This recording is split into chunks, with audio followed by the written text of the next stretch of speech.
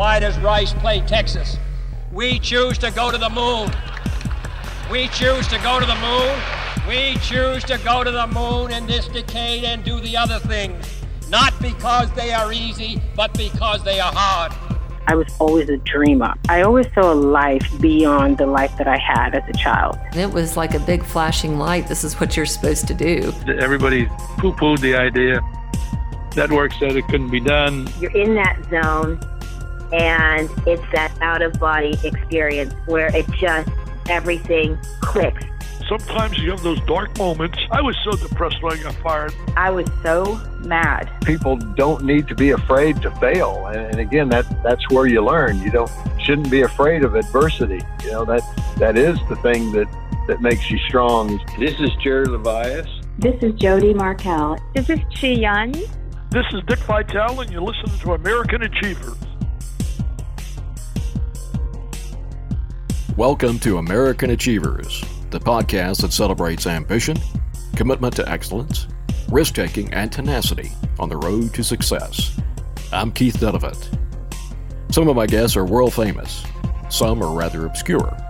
Our weekly lineup includes entrepreneurs, athletes, military heroes, civic leaders, artists, and media figures. What they all have in common is a sense of undeniable purpose and an intriguing story that reflects the power of the American dream.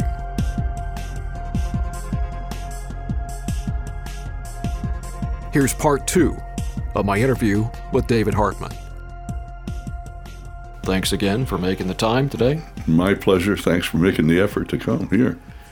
So we're talking about 1975. Let's talk about the climate of television morning news at that point. Right. You had the Today Show, which was dominant. And had been for, 20 years or something, yeah. You had the CBS Morning News that was always in crisis. But solid as a rock for 1 hour every morning. Good news, yeah. And ABC News was essentially a distant third in all the ratings. This idea came from ABC Entertainment. Correct. In fact, I understand, I don't know this detail, but I understand that the network president was in some kind of conflict with Roone Arledge, that Roone wanted to take responsibility for the whole morning show, but the entertainment division said no, and they made it stick. And it was a problem for years because Roone always wanted to take over GMA. And he, about this time, had taken over ABC News because he'd been successful with ABC Sports. Correct. But the network kept it under the news division, under the entertainment division, but the news division was responsible for the newscasts, which were extended newscasts at 7, 7:30, 8, and 8:30. So you had the entertainment division running one. Now, when we sat down, I don't want to get ahead of myself here, but when we sat down to do the program, producers like 4 or 5 of us, including Bob Shanks, the executive who had originally spoken to me about hosting the program, we agreed that since we were the entertainment division, it was incumbent on us to do an even better news program than anybody expected of us, especially the news division, because Roone was not a happy camper about giving up those 2 hours every morning. Let's talk a little bit about the powerhouse that Roone Arledge was. Oh, he created what we know as television sports coverage, and did it brilliantly, going back to the Olympics in 62, I think it was. But yeah, he was just a brilliant television producer and a smart guy and a powerhouse, and was not afraid of wielding power within the network to the extent that he could. And he could wield a lot because of what he brought to the party. And of course, right after you signed on, just a few months later, they changed up the evening newscast and brought in Barbara Walters, which was a huge gamble. A woman co-anchoring the news was a big deal in 1976. Right. It was, and that didn't work out. I mean, there were a lot of personality conflicts, as I understand. I was never working in the news division, and yet I said, when we started the program, to our staff of producers, bookers, we sat down and had a meeting, and I said, there will be, and I said this to the president of the network, I said, there will be huge criticism of you for hiring me because I don't have, quote, news credentials. But I said, I am willing to stick with it, providing in my contract, I am in that chair for at least 1 year. And they agreed to it, regardless of the ratings. I want to be in the chair for 1 year. And they went along with it.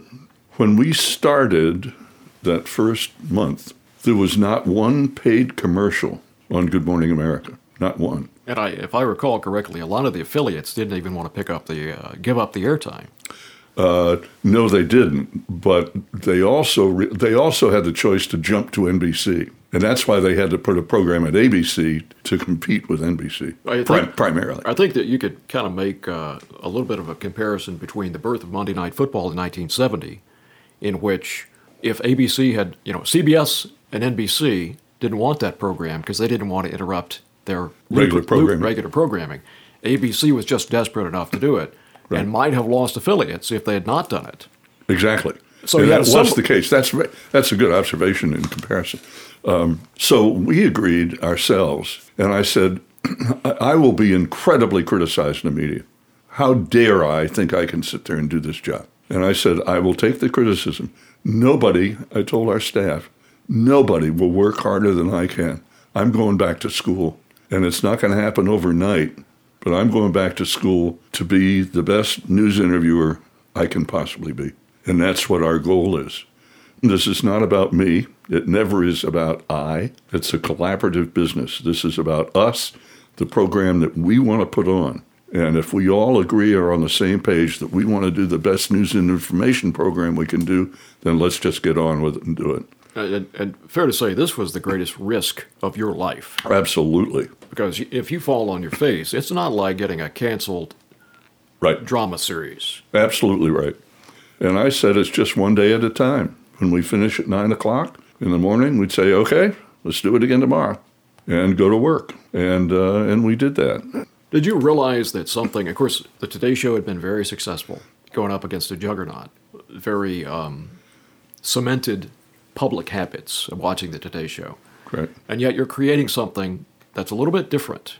It was a little bit. It wasn't quite as different as people kind of made it out to be, because we did a lot of straight news and interviewing and so on. The design was not so much to take audience from today as to create a new audience. And we did that and became competitive. Within 3 years, we were sold out commercially. Within 3 years, we were number one ratings, and we felt, for the right reasons, doing the program that we wanted to do, and we were proud to do. And I guess you could say the ultimate validation of your success was that ABC News took you over. In time. In time. Well, that goes to many years later. Oh, I know, but I'm just saying, doesn't that say you were right? Yeah. What was interesting about that was that years later, and this is only maybe 6-7 years ago, Charlie Gibson, who had replaced me, invited me and a couple of ABC News executives and a couple of others, his close friends, to come out to their house in Utah and ski one weekend, including the president of ABC News. And ABC News had taken over GMA. And we were having a glass of wine one afternoon after skiing, and the president of ABC News said, we had just met the first time. And he said, would you clear something up for me? I said, I don't know, I'll try. What? He said, we tried for years to take over, at ABC News, to take over GMA. And after you left, we finally became successful at doing that. And he said, no sooner did we take it over, he said, we practically ran the show off a cliff. And he said, how do you account for that? I said, sir, I have no idea. That's not my territory. But you said it. Who knows? There was just a combination of values that we did, and we hope we informed.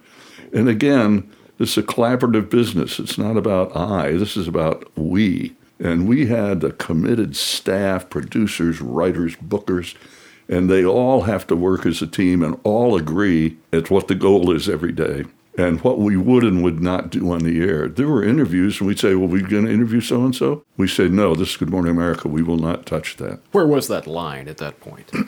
It had to do with certain values. I'm trying to remember.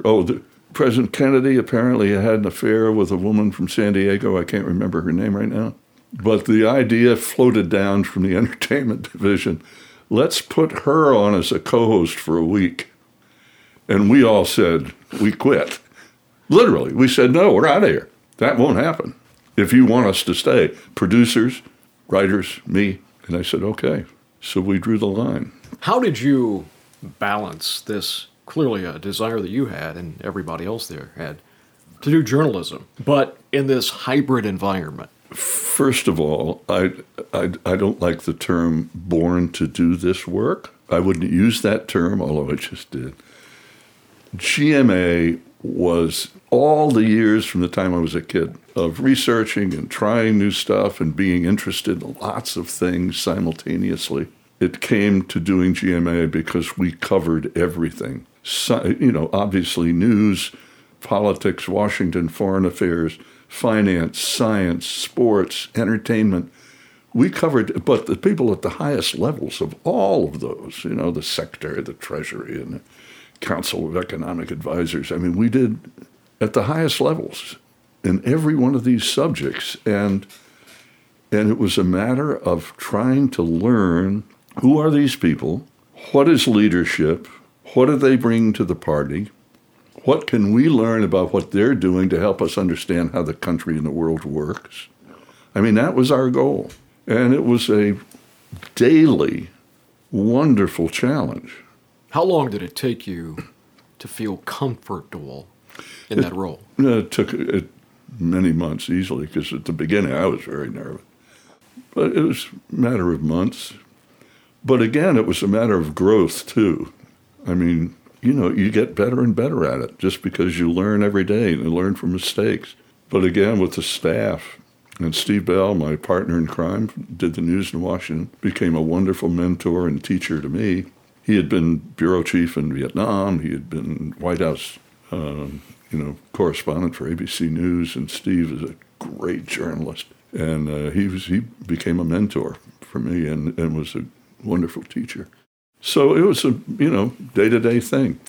I thought at the beginning that it would get easier and not be an 18-hour-a-day job.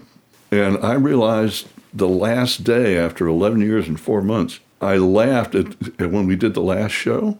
I said to our crew, and our crew was with us for 11 years, the best friends I have on the planet are that little gang of technicians and colleague writers and so on. But I said, all those years I thought it's going to get easier. And we all laughed, and we said it never got easier because of what we tried to do every day to do it right and to be a useful program and bring information to people that they could use in their lives in some constructive way. What is that transformation from actor to interviewer, broadcaster? What does that say about you and about the American experience?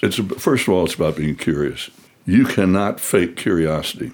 And you can tell by watching and listening to interviewers these days who was doing it just to get a headline and who was doing it because they're genuinely curious. Now, we had more time. It wasn't like we had more than 2 minutes. We'd have 6, 8, 10 minutes where you can get a lot of information if you've done your homework. The job of interviewing is all about doing the homework. Because if you don't know what you're up to, anybody worth their salt who's coming on the program to make a point can just do you in. Because you understood that people come on with agendas. Oh, absolutely. And you better know their agenda, and you better know your marbles so that you can ask questions. And the business of the first lesson for me of the interview business is always to remember, it is not about me. It is not about me. It is not about me. It's about the information. Are we getting the information? And there is no question you cannot ask, as long as you do it with respect. If you invite somebody into the parlor, right, our parlor, to be interviewed, they deserve respect, whether you agree with them or not.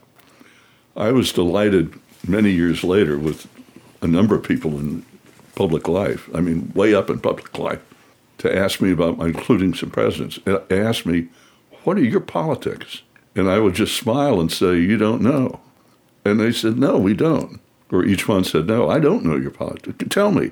And I said, no, that's not the point. It's not my politics. It's all about you. It's not about me.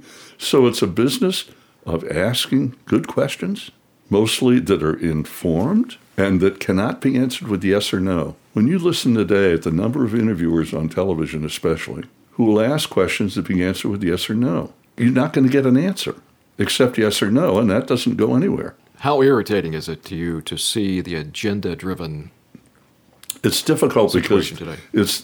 What's disappointing to me are the number of people, if you want to be a pundit, then get on the other side of the table and put on your pundit hat. But if you're interviewing, the idea is to elicit information that will help us have a better understanding of what it is we're talking about. It's not about me. It's about the information. So, beyond the curiosity aspect, what are some of the other characteristics that it takes to be a good interviewer? Just be curious, genuinely curious. Do your homework. Really know your stuff. I always said that if I couldn't do the entire 2 hours without a note, that I wouldn't be there. So 95% of the job is doing homework, which is what I spent all my time doing, except on the air. How long did it take you to get past the feeling in the back of your head, I'm just an actor, what am I doing here? I didn't have a problem with that because I knew I wasn't acting. I knew I was just, as a person, just asking questions. That didn't resonate with me at all. Wasn't a problem. I knew I was just a vessel here, just asking questions and being truthful in doing it, honest. A wanting an answer. It's not brain surgery. It's asking questions. But what did this transition in your life, what did it say about the possibility of reinvention in America? Well, for me it was that no matter how old you are, old dog can learn new tricks.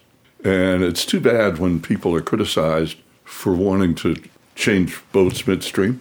And people say, you can't do that, it's not what you did, which is too bad because old dogs can learn new tricks.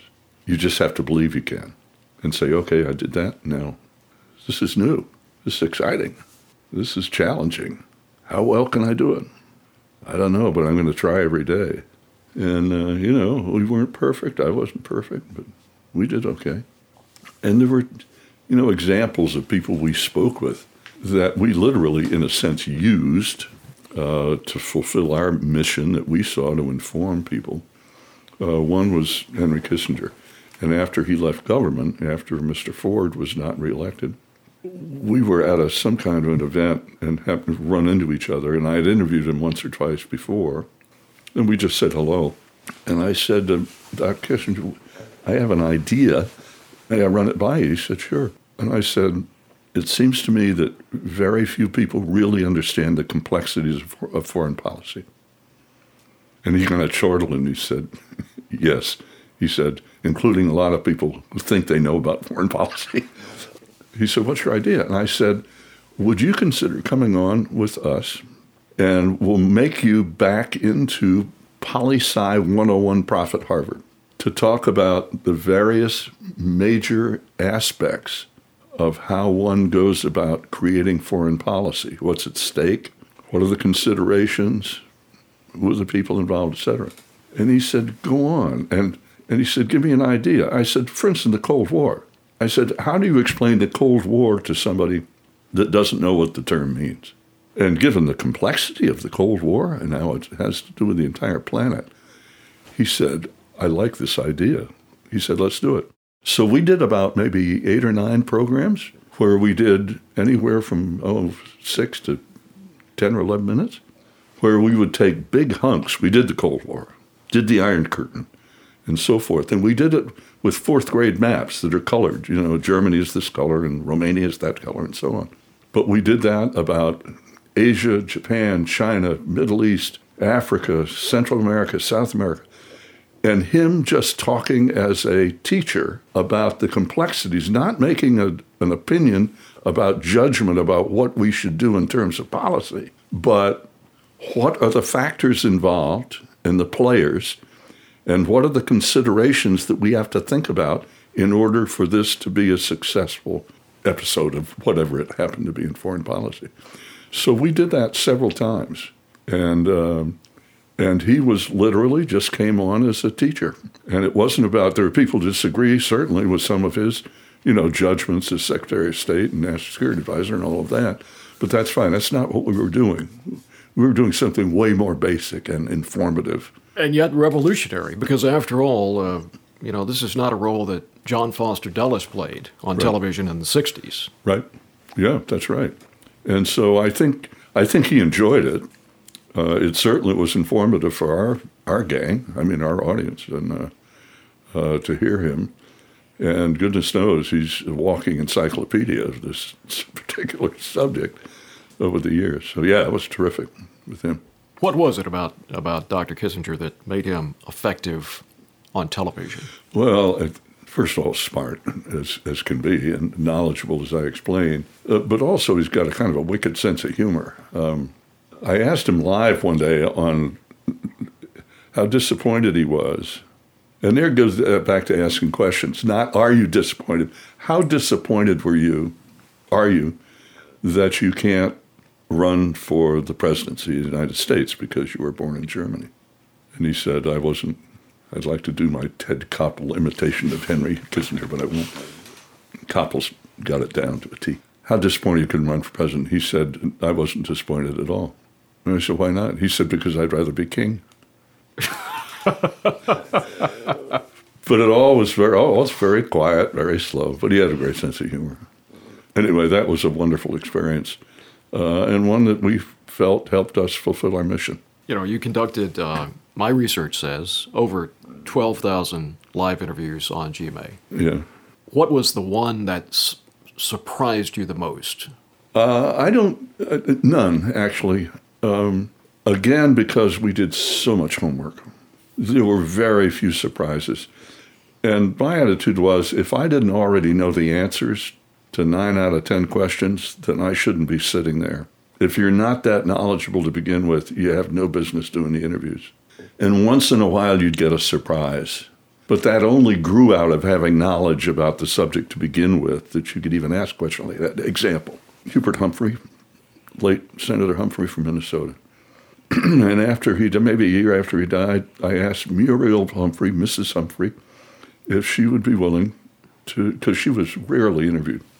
And so I interviewed her. I said, your husband was such a spirit of, energy. Had nothing to do with politics, of left, right, center. Just as a person, he just had this ebullience and this constant energy and about the country and about, his role and so on. And I said that energy was it was empowering to see that somebody that could be at that level in government and to have that kind of energy. I said, did you ever see him down or angry? And I repeated angry. I said, angry. Did you ever see Hubert Humphrey, Senator Humphrey, angry? And she looked at me almost cold-eyed and said, yes, I have. Yes, I did. And I didn't know what was coming. I had no idea. But I thought, wow, what is this about? And I said, when was it? She said, after the West Virginia, the last primary, when he was up against Jack Kennedy to be the nominee for President of the United States back in 1960. And she said he watched and saw how Kennedy campaign people were giving people $5 bills and a pint of booze in West Virginia to vote for Kennedy. And I'll tell you, that was a showstopper. I didn't know what to say to that. But I thought, wow. So, Hubert Humphrey could get angry. That was just interesting, yeah. So. What was the one person that you didn't get to interview that just still gnaws at you? Jesus. Why? Oh, just because of the impact that one human being has had on the world. You could throw in Muhammad at the same time, put him in there, and maybe Buddha too. It would have been really interesting, obviously, talk with people like that nowadays, knowing what we know about how the world has generated. But in terms of real today alive people, I never interviewed President Sadat of Egypt. I would have liked that. I interviewed almost all of the Israeli leaders for over that 11-plus years I was there. King Hussein of Jordan, which is what a gentleman he was. He was a guest several times. But these were all very informative to be able to talk with these leaders in key positions in the world and making decisions. But Sadat, I would have enjoyed talking to Mr. Sadat. Do you remember? I never interviewed Mr. Gorbachev either. I've met him. I would have enjoyed talking to Gorbachev. Talk about the fact that he was a Soviet, for his whole career. And yet somehow he came to the point where he said, we can't continue like this. I remember on a trip I made to the Soviet Union back in the early 80s, talking with a member of political, person and off the record. And I said, are you a committed communist? He said, absolutely. And he said, are you a committed capitalist? I said, absolutely. And I said, how do you describe your country? And he said, sadly, we are a third world country with a rocket program. And he said, I'm not sure what that says about the future. But he said, I said, who's going to win this, U.S. versus Russia? And he said, I don't know, but I know what a telltale sign will be. I said, what's that? He said, when they open a McDonald's in Red Square, I'll know you won. And years later, a McDonald's opened near Red Square. And I wanted to call the guy. I didn't. But anyway, I would love to have talked to Gorbachev about how he came from being a committed Soviet person to the point where he said it's time to dissolve the Soviet Union, which he did. You certainly interviewed Ronald Reagan a number of times. Yes, sir. Talk about Reagan and his role in ending the Cold War. Well, Reagan was so underrated because, he had been a Democrat. He had been a labor leader for years. And when he was elected governor, I think this goes back to something you said before about old dog, new tricks. People didn't realize that he was working for years to generate the knowledge to run for office. Twice elected governor of California. That didn't happen by mistake. But even when he was president, certain people in the media would refer to him as former actor President Ronald Reagan. That was a former actor who was interviewed. That must have really at some point, when he's president of the United States and trying to, win the Cold War, there comes a point where you stop describing him as a former actor because he became a very, influential, powerful, effective leader. Yeah, the B-1 bomber had something to do with that, but that's a too involved, long story. But putting the B-1 bomber back in the air after it had been shelved for 10 years. But he was gutsy. Mr. Gorbachev, tear down this wall. What did that moment say to you? I mean, talk about an emotional moment. But for him to stand in front of the Bundestag in Berlin, and I understand that line had been written. I have to go back and re-research this. See, there I go with the research. Exactly, but I think one of the speechwriters had written the line in, or he had put it in and it was taken out. The State Department kept taking it out. Is that right? It was, yes. And he said no. And he left it in. But that was, you talk about a key emotional moment in terms of international policy. For him to stand there and say, the way he did, because he was so charming and even-handed the way he spoke and brilliant at it, and that was an emotional moment. Mr. Gorbachev, tear down this wall.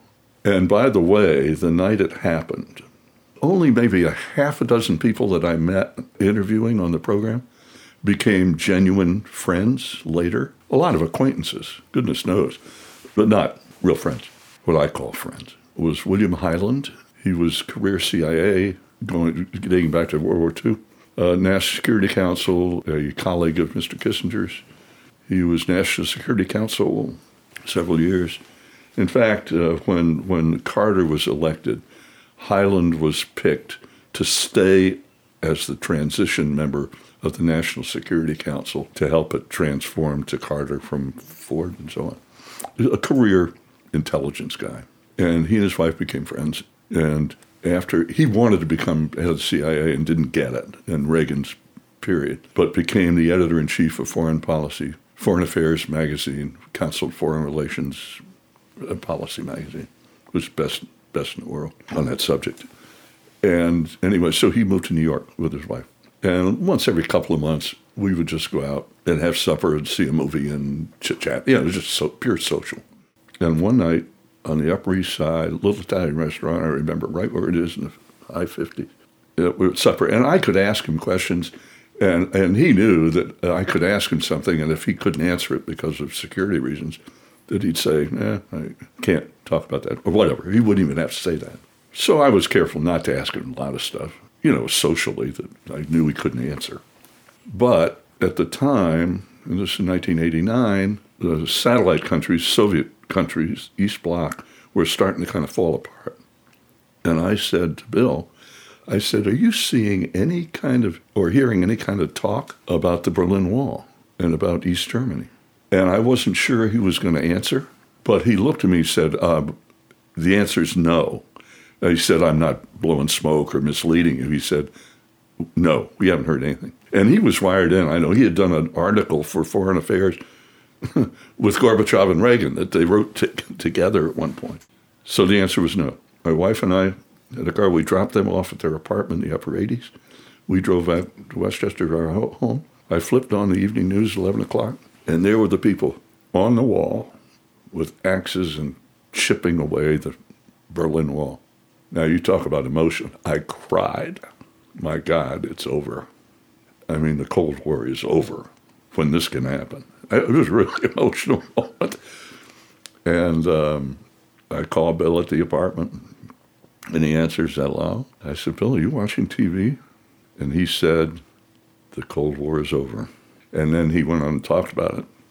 And it was the name of his next book, which I had in the other room.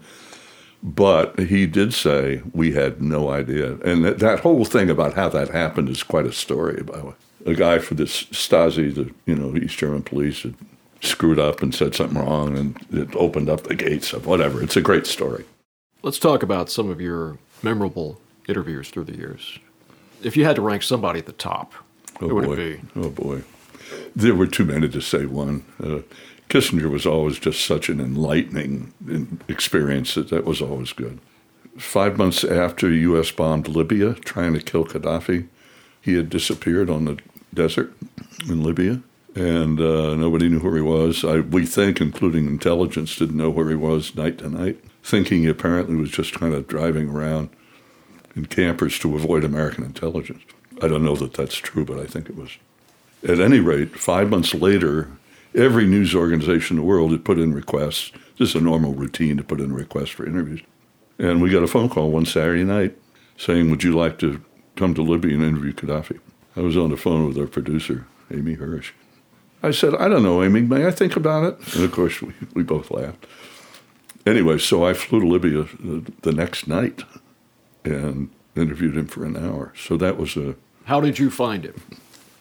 A messianic dictator, well-educated, charming. Charming? Killer. A charming killer. Oh, yeah. Trying to be charming. Yes. But you know what was behind it all.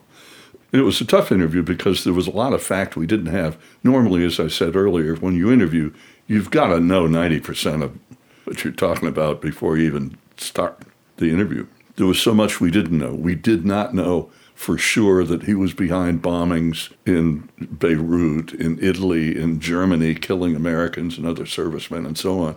We thought he was, but there was no proof. And so it's really hard to do an interview like that where you really don't know the truth. It was really challenging, but interesting experience, Gaddafi. That's at the policy end. There were other interviews with people. Ted Williams, great baseball player, of course, 19, big leagues, Red Sox, enlisted Marine Corps, and even enlisted Marine Corps World War II, but again, for the Korean War, left the Red Sox, volunteered to go back and fly in Korea, jets. You think about statistically, if you put those years back into the box for Ted Williams, right, what his numbers would be. Exactly. But Ted, and all the story about how he could be so nasty and all that stuff, well, we spent 2 or 3 days together. We went fishing and had dinner together, and it was just charming. And he was charming as could be. But I asked him about that. I said, when you would, spit at reporters, and he'd get embarrassed and say, God, I don't believe I did that. It was just charming to hear him admit. But he said, I was 19 years old. I was terrified. I was scared every time I got in the batter's box. Now, how interesting to hear that from Ted Williams, one of the greatest 2 or 3 hitters of all time. Some consider the best hitter of all time. But that was just a charming experience. And for people to see this legend, this icon, who had not been interviewed in 20, 25 years in public. So we thought of that as a kind of public service. Did anybody have a better last act than Ted Williams? Last at-bat, home run. Did you ask him about that? I don't remember whether I did or not. I just remember asking him, I'd have to go back and look at the interview now. I remember asking him if he would rather, instead of playing games, would you rather just have stood there with a batting practice pitcher and a catcher? and just had batting practice every day for 3 hours? He said, I wish I'd thought of that. He said, that would have been perfect. And I wouldn't have to face, and he said, I wouldn't have to face Bobby Feller. He said, Feller got me. He said, I couldn't hit Bobby Feller. Just interesting little moments if you're into baseball. Well, and the scientific approach that Williams took to hitting. Right. Just remarkable. Yeah. But again, that's touching on getting acquainted with extraordinary people. We got acquainted every day with extraordinary people, and there are lessons to be learned from extraordinary people. And what are some of those lessons that you learned? Well, it's discipline and risk-taking. We talked about taking chances, about having a mission beyond yourself. I think that's key for me in all this business if we're talking about, a fulfilling life. Could you find a mission, personal life mission, beyond self-satisfaction? And most people I know who are, pretty fulfilled lives found ways to do something with their life that was beyond their own self-gratification, a purpose, if you will. And most people that were our guests wouldn't have been there at all if they, to some degree, didn't have those qualities of wanting to make a difference in some way. Now, we might not all agree with the way some of them did it. That's fine. That's part of our job, too. Say, who are these people? But it was life learning every day to do these interviews and get acquainted with these people. And that was a privilege. Doing this work for over 11 years was the privilege of a lifetime. How many people have responsibility each day for trying to bring people information in their homes, millions of people, that they can use in a constructive way in their lives?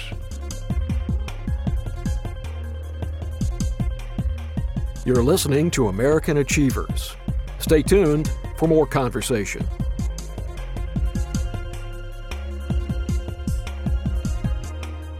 So you chronicled people's joy, you chronicled their heartbreak. What's more powerful, television? I think they're both important, if that's your question. They're both important because they tap into our deepest sense of who we are, what we might want or not want for our lives. Important to tell both stories, if we're talking about two and extremes.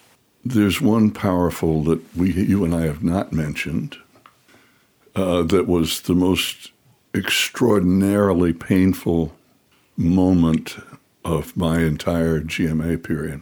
His name was John Walsh and his wife Reve, and their 2-year-old son Adam, back in the late 70s, I think it was, early 80s, 81 maybe, was kidnapped from a store in Hollywood, Florida, and was missing. And our booker, one of our bookers, had seen a story in, I think, the Atlanta Constitution about this, that this couple's boy had been abducted and they were searching like crazy in South Florida for the baby. So our production people contacted John and Reve and asked if they would like to come on GMA and talk about it because there were child kidnappings going on all the time and nobody ever made anything out of it to speak of. And he said, absolutely, this is not only our problem, it's a national problem. So they flew up, stayed at a hotel where we put guests, Central Park South, and apparently at around midnight, our producer, Amy Hirsch, got a call from a sheriff in South Florida, I think Dade County, if I'm not mistaken. And the sheriff said, we have found remains, but we need dental records from Adam. Would you see if you can arrange something with John Walsh? And Amy said, I'm a television producer. This is not appropriate for me to do, but may I have John call you, or you will call John? I'll tell you where you can reach him. Yes. Long story short, they come to the studio at 6 o'clock in the morning. I was in earlier than usual. I went at 4:30. And Amy had already told the Walshes, we'll put you on an airplane now. You don't have to be on TV. Go. This is more important, the possibility that they found your son's remains. And John said no, and I went to him again also at 6 o'clock, 6:30. and said, "You don't have to go on the air. Go get in the car. Go home. Be where you belong." And he said, "No, it's too important for me to get this word out." And he said, this was key, he said, "We're pretty sure that the remains they found are not Adam." They came on live, I think it was 8:15 or something, and we talked. Reve, God bless her heart, was catatonic. She could not talk. I mean, can you imagine a mom under the circumstances? Anyway, John was able to talk and talked about the national problem and the challenge, and we got to do something about it. And he made it a big issue for the country, not just for them. When the segment was over, we went to commercial. He reached over and touched my hand and said, "Can you and I talk?" And I mean, I just looked at him. I thought, uh-oh. I said, "Sure." We stood up, I'll never forget the moment, and walked around. The set is right there. We walked around behind the set. John came almost right up into my face, and he said, "I apologize to you, but I lied. We're pretty sure that the head they found is our son." Well, of course, the two of us were we hugged and cried like hell. And I mean, it was just horrible to be with this family when, under the circumstances.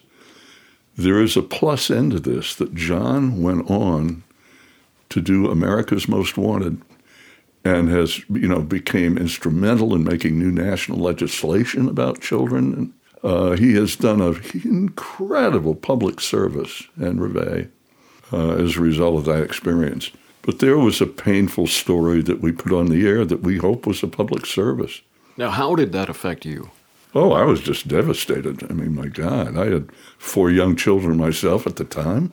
They're now grown, but my kids were similar. They were a little bit older than Adam was, but not much. And so, yeah, it was just beyond description.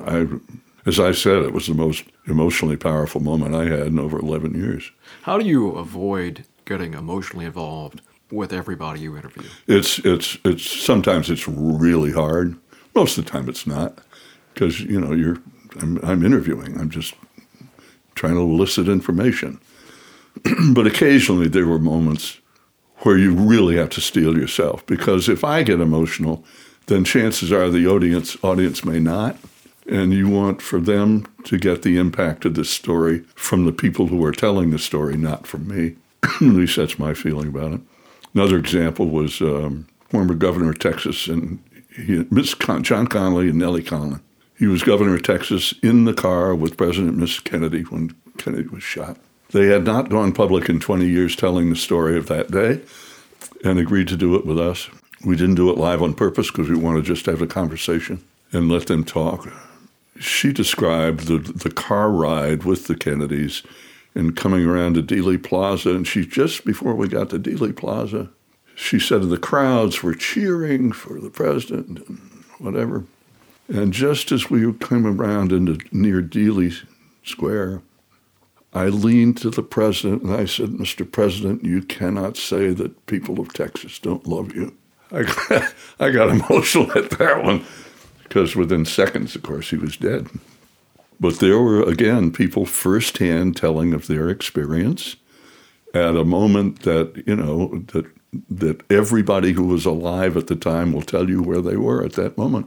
So it was a powerful, powerful moment. And then, of course, other times you're trying to objectively report about the arc of someone's life. It may not be tragic, but it may be sad. And I think the ending of Muhammad Ali's career falls into that category. Oh, boy. Thanks for recalling that. He had been a guest several times on the program. We had visited him at his training camps a few times. What a powerful personality, besides being a great boxer, but he was just a powerful personality. His last fight was in the Bahamas against Trevor Berbick, who had been the Canadian heavyweight champion. I think he had fought Berbick before, I believe, and won. But he decided to fight Berbick. And it was in just a public, how you have like 4 soccer fields with a little clubhouse in the middle for kids to change their clothes to play soccer. And I had been down there for 2 or 3 days with him and ran with him in the morning. And we, went to his workouts and so on and so forth. And, of course, we went to the fight. that night, sitting in little folding chairs. And even then, the 3 or 4 of us said during the fight, I mean, here we are in the middle of a kid's soccer field in the Bahamas when one of the greatest, boxers of all time is fighting his last fight. There's something inappropriate about this, we felt. But ended up, Berbick won on a decision.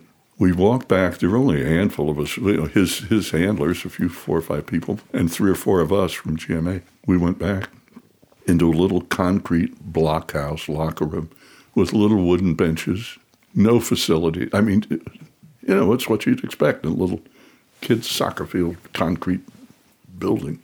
No lockers, no nothing. And Champ went over and sat down on a wooden bench in the corner. I had my cameras with me. I wanted desperately to take that picture of Lee slumped in the corner after they cut his gloves off. And it was just a tragic moment because we knew it's the end of his career. But I could not take that picture. I didn't want anybody remembering Muhammad Ali that way. What did that moment say to you about the cycle of life? Wow. That's jeez. I don't know. I guess just get up in the morning, do the best you can, and let that be, your kind of code that you did the best you could. But in the end, even the greatest of all time is beaten and marginalized. Right.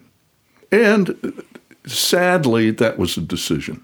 Nobody wanted it. As I recall, nobody wanted him to do that fight because he was already slipping, and everybody knew it mentally, which was also tragic to watch. When you knew him at his height, when he was just clever and fun and great at what he did. Yeah, it was just a sad moment, but it was also a decision he made that he wanted to make that fight. And a lot of people, as I understand it, tried to talk about it, but hey, life goes on, right? And you had to deal with one of your own endings not too long after that. GMA, your GMA run comes to an end. How tough was that? What? Your ending at GMA. Oh, it was fine. I'd been there 11 years and 4 months, and my contract was up, and it didn't have any of those funny clauses in it where you couldn't stay or go or what. It's a bunch of legal mumbo-jumbo. I was able to just, on that last stage, just walk out the door and say bye. But I had decided several months earlier to leave. I felt I can't do any more here because cable was now becoming important. The internet was just beginning, but cable was becoming a new major competitor to the networks because up until then, up until 1980 or so, it was just the 3 networks. That was it. So that was great. We knew each other. We competed. We made each other better, I think, all 3. And also, the show was beginning to change because the network had to become more competitive. They had to make interviews shorter, do more entertainment stuff, which was not our particular interest. I'll go back to our original mission, to do a news and information program, but make sure the news is paramount. And the show was becoming more entertainment-oriented, and it wasn't anything that I wanted to do, and I'd been there for well over 11 years and thought, okay, time. And I knew I could make a living doing something or other, but I didn't want to continue to do the program. I didn't want to stop doing the program we'd been doing. And I understood that from a competitive point of view, the network didn't have any choice if they were going to stay afloat. So it was fine. Get up, new day. Tell me about the day you met your wife. She was a production assistant. Good gracious. She was a production assistant on a game show in Hollywood. And I was during that period when I was in L.A.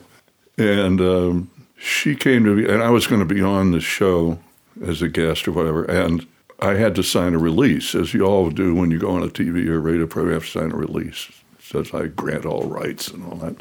And I shook hands with her and signed the release, and I just was struck. I thought, God, what an attractive woman, and a great handshake.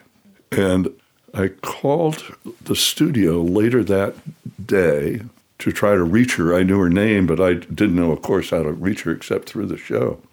And said, it was a pleasure meeting you, and so forth and so on. Would you like to go out sometime or get together and have dinner or do something? And she said, yes, I'd like that. Well, we don't always do things smartly. The next day, I left for spring training for 4 weeks. And you didn't call her, did you? No. Not after that initial phone call. But when I get back, I had a call from some friends who were involved with the LA Lakers.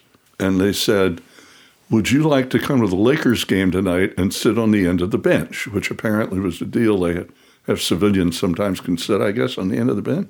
Jack Nicholson. There you are. So I said, yeah, it'd be fun. Well, I thought, oh, Maureen, maybe she'd like to go to a basketball game. So I called her. And on the other end of the phone, she was what I now know is pure Maureen. She said, wait a minute. You call me to go to dinner. You disappear for weeks.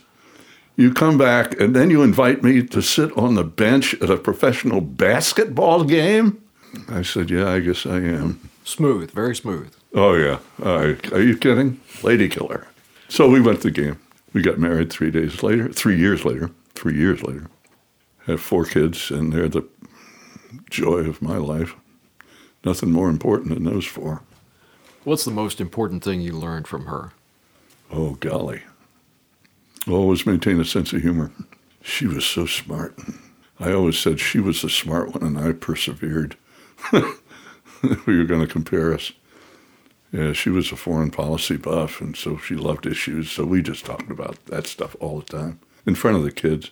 Kids grew up listening to nothing but us talk about national and international affairs all the time, just because we like talking about it. Always maintain a sense of humor. She could find humor anywhere, and that was wonderful, because I tend to be very serious most of the time. I remember one of our producers, executive producer, one time I described at an event honoring him. I said his job was to keep me from being too serious on the program every day. And my job was to keep him from bringing ostriches into the studio to have a race, because he could do that kind of junk. But we balanced out pretty well. But anyway, I always have a sense of humor, and Maureen always did. And you lost her. Yeah. Yeah, I remember asking her to cancer, and after she was diagnosed, it was only 8 months. But I remember her sitting on the 3rd step of our staircase at our home and saying to her after she was diagnosed, and we really knew what was going on, sadly. And I said, so what's going through your head right now? Very typical Maureen. She just looked at me and shook her head and said, bad luck. Bad luck. Not, why did God do this to me? Why all the other things you can say? Did I do something wrong? Because she hadn't, God knows. She just said, bad luck. And it was. Yeah, she was great. How tough was that for you to deal with, and how long did... I can't even describe it. To this day, I can't. And with our 4 kids, 2 were in high school, 2 were in college at the time. And it was awful for them, it was awful for me. Did anything in your life up to that point prepare you for the pain? No way. Nor should people prepare themselves for it. We should live our lives, get up, do the best we can every day, make the most of it, try to take care of ourselves, be disciplined, make something happen, whatever, all my stuff that I talked about. But we shouldn't sit around preparing ourselves for that kind of pain. You just deal with what comes. And you've always exuded an optimism in your life, haven't you? Very much so. But when that hits, you realize you have no control over certain things. You just don't. And obviously we didn't. And then what do you do? That's the next question. When what do you do? Each one of us, the kids and I each, going through our own hells. And you just get up the next day and take an hour at a time and do the best you can. And that's what we all did. And that's what every family does. And obviously millions of families go through exactly this. We weren't alone, but everybody has to deal with it their own way and the best they can, sadly. And by this point, you had already reinvented yourself as doing other things after GMA. Tell me about that life. Just to try to keep a hand in, doing production for PBS, did an 11-part series for PBS, walking tours of New York with a historian, architecture historian, Barry Lewis. And we did these 11 mostly 2-hour programs where we walked the entire city of New York. And it was glorious. It was a great experience. He's a walking encyclopedia about the history of New York. So that was fun. I mean, every day I was learning new stuff. And if you love New York, as all of us New Yorkers do, or most of us do, that was really an eye-opener, because we tend in New York not to look up at buildings and not to look like a tourist. Well, we spent 11 two-hour programs being a tourist, and it was great fun. What is it about the pulse of New York that captivated you? Oh, man, I don't know. But when you grow up there, the energy, I think New Yorkers get a bad rap. Sometimes people think, oh, they're going too fast and they're nasty. I defy anybody to walk in Manhattan, in New York, or Brooklyn, or Queens, or Bronx, or Staten Island, and open a tour guide book of any kind and stand there and look at it and look around for a minute. Within a minute, some New Yorker is going to come up to you and say, where are you trying to go? Let me help you. Where are you? And those are the New Yorkers that are wonderful. The rest of the time, they're going at Mach 6, trying to go from A to B. And they're all trying to make something happen. They're all trying to do something. And that's great energy. You just stand in a doorway in New York, any place. Place doesn't stand still. People are going somewhere. They're doing something. And that's great energy to watch. Yeah, it's cool. And yet you wound up moving to North Carolina. I did. Tell me about that. Well, a few years after my wife died, I was involved with the choral music symphony program at the Duke University Chapel. I'd been invited down. When the concert was over, I was introduced to a woman, also widowed, Mary Putman, and a couple of years later, we got married. So she has 9 grandchildren. I now have, and she has 3 kids, grown, 9 grandchildren. I have 4 kids and 1 grandchild so far. And so we just combined these 2 big families. And it was just pure luck. Neither of us were looking. Neither of us ever thought we would meet anybody else. And we talk a lot about her late husband and my late wife, because that's part of who we are. So. Is there ever a day when you don't miss your late wife? No. And as you can tell, if you walk around the living room here, you'll see an occasional picture of her. Yeah, no day goes by, of course. That's the way it is. You've been able to indulge your aviation fascination. Yeah, I sure have. I mean, that's been wonderful. And it's also given me a way to keep producing and writing, because I've written scores and scores of long-form documentaries about the history of military aviation space, which has been wonderful. I mean, I'm not doing anything more for PBS or the networks at this point anyway. But it gives me a chance just to keep doing homework and keep a hand in. But we did, at GMA, we decided, think about this today on morning television, we decided to do an entire 2-hour program on how does the U.S. government create a weapons system. Now, it sounds a little obtuse, but the more we thought about, in this case, we picked the B-1 bomber, but if you talk about a new tank or a new ship or something, the complexity and the expense of doing that involves Congress, the Pentagon, science, the White House, money, industry. It is so complicated. And I thought, why don't we do a program that just a primer on how this process goes? And we did B-1 bomber. We decided on it. This is back in 1984.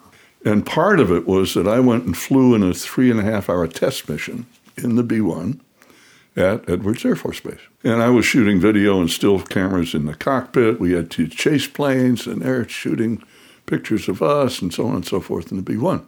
4 weeks later to the day, that plane crashed, and 2 of the people who had flown me, of the 3, were in the plane that crashed. One of them, the chief test pilot for Rockwell, was killed. And immediately our producer and I huddled. We found out about it 1 o'clock in the afternoon here, or here in the East Coast. And she said, you know what? I don't see how we can do this whole program anymore. And I said, yeah, right. She said, why don't you write a piece? Just sit down and write where you are at this moment emotionally about this, what happened. And we aired it the next morning. It's only about 6-7 minutes long.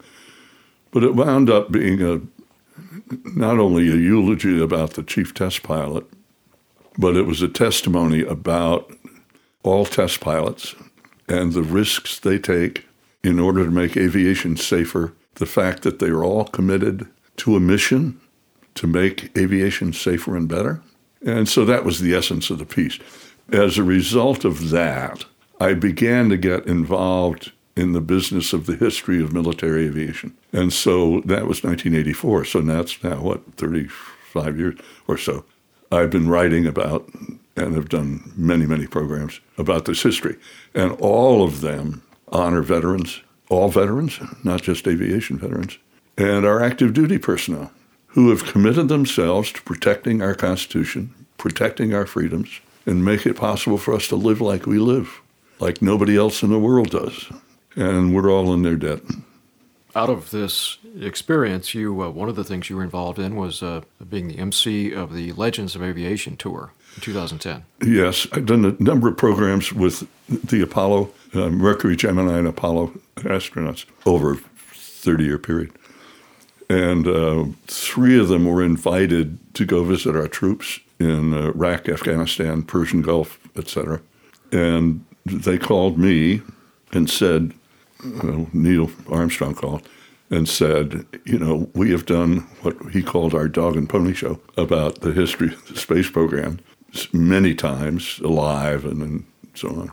And he said, would you go with us and let's just do the thing that we've been doing, but do it for the troops? And I said, sure. What a privilege.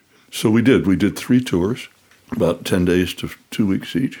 Went to bases in Iraq, Afghanistan, aircraft carriers in the Northern Arabian Sea, all the bases in the Persian Gulf area. And just to watch the 3 of them, Neil Armstrong, Jim Lovell, Gene Cernan, first and last man on the moon, and Lovell, commander of Apollo 13, but to watch them, the most unpretentious, selfless public servants and the kids in uniform all over Iraq, Afghanistan, all over the air, by the thousands, say, what are you guys doing here? You shouldn't be here. And they said, we're just here to say thank you to all of you for protecting our freedoms. 3 of them were remarkable men, beyond being pilots and astronauts and all that. They were great, great patriots. David, what does America mean to you? Opportunity. And I go back to the Constitution, that those brilliant 20-some guys, and they were all guys, sat down and closed the doors of a room that's now Constitution Hall in Philadelphia. They were from southern states, middle states, New England states. They had different agendas. They had different economic needs, social needs from the 3 sections of the country. They disagreed about a lot of stuff. And they went into that room for 4 months and sat down and worked it out and wrote the greatest document of governance that's ever been written. And we should be grateful to them and do everything we can every day to day to make sure we protect that document and what it means to us. David, what's the biggest regret of your life? I don't have any. That's rare. None. Not useful. Waste of time. I think we just go back and look and say, okay, what did I try to do with my life? How well did I live up to my own standards and values? Would my parents have been pleased at how I turned out? I'll never know that, which is too bad. That'd be nice if they could have been around. It's the way I feel about my 4 kids. I want to stay around as long as I can to watch my 4 develop, and they're already doing it. But that's the joy of my life now, is to watch them. If you could go back and ask David Hartman something, what would it be?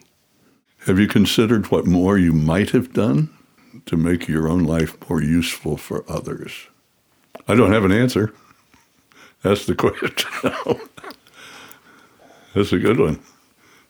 You're good, by the way. Thank you, David. Thank you for your time. Thank you for your example. Keith, thank you. This is my pleasure. Thanks for making the effort. I appreciate it. Thanks to Lane McGivney and all the good folks at Boutwell Studios for all the TLC required to bring this podcast to life, and audio engineers Joe Beeman and Jonathan W. Hickman. Remember, everyone has a special talent. You just need to identify it, cultivate it, and be willing to pay the price. You too can become an American achiever.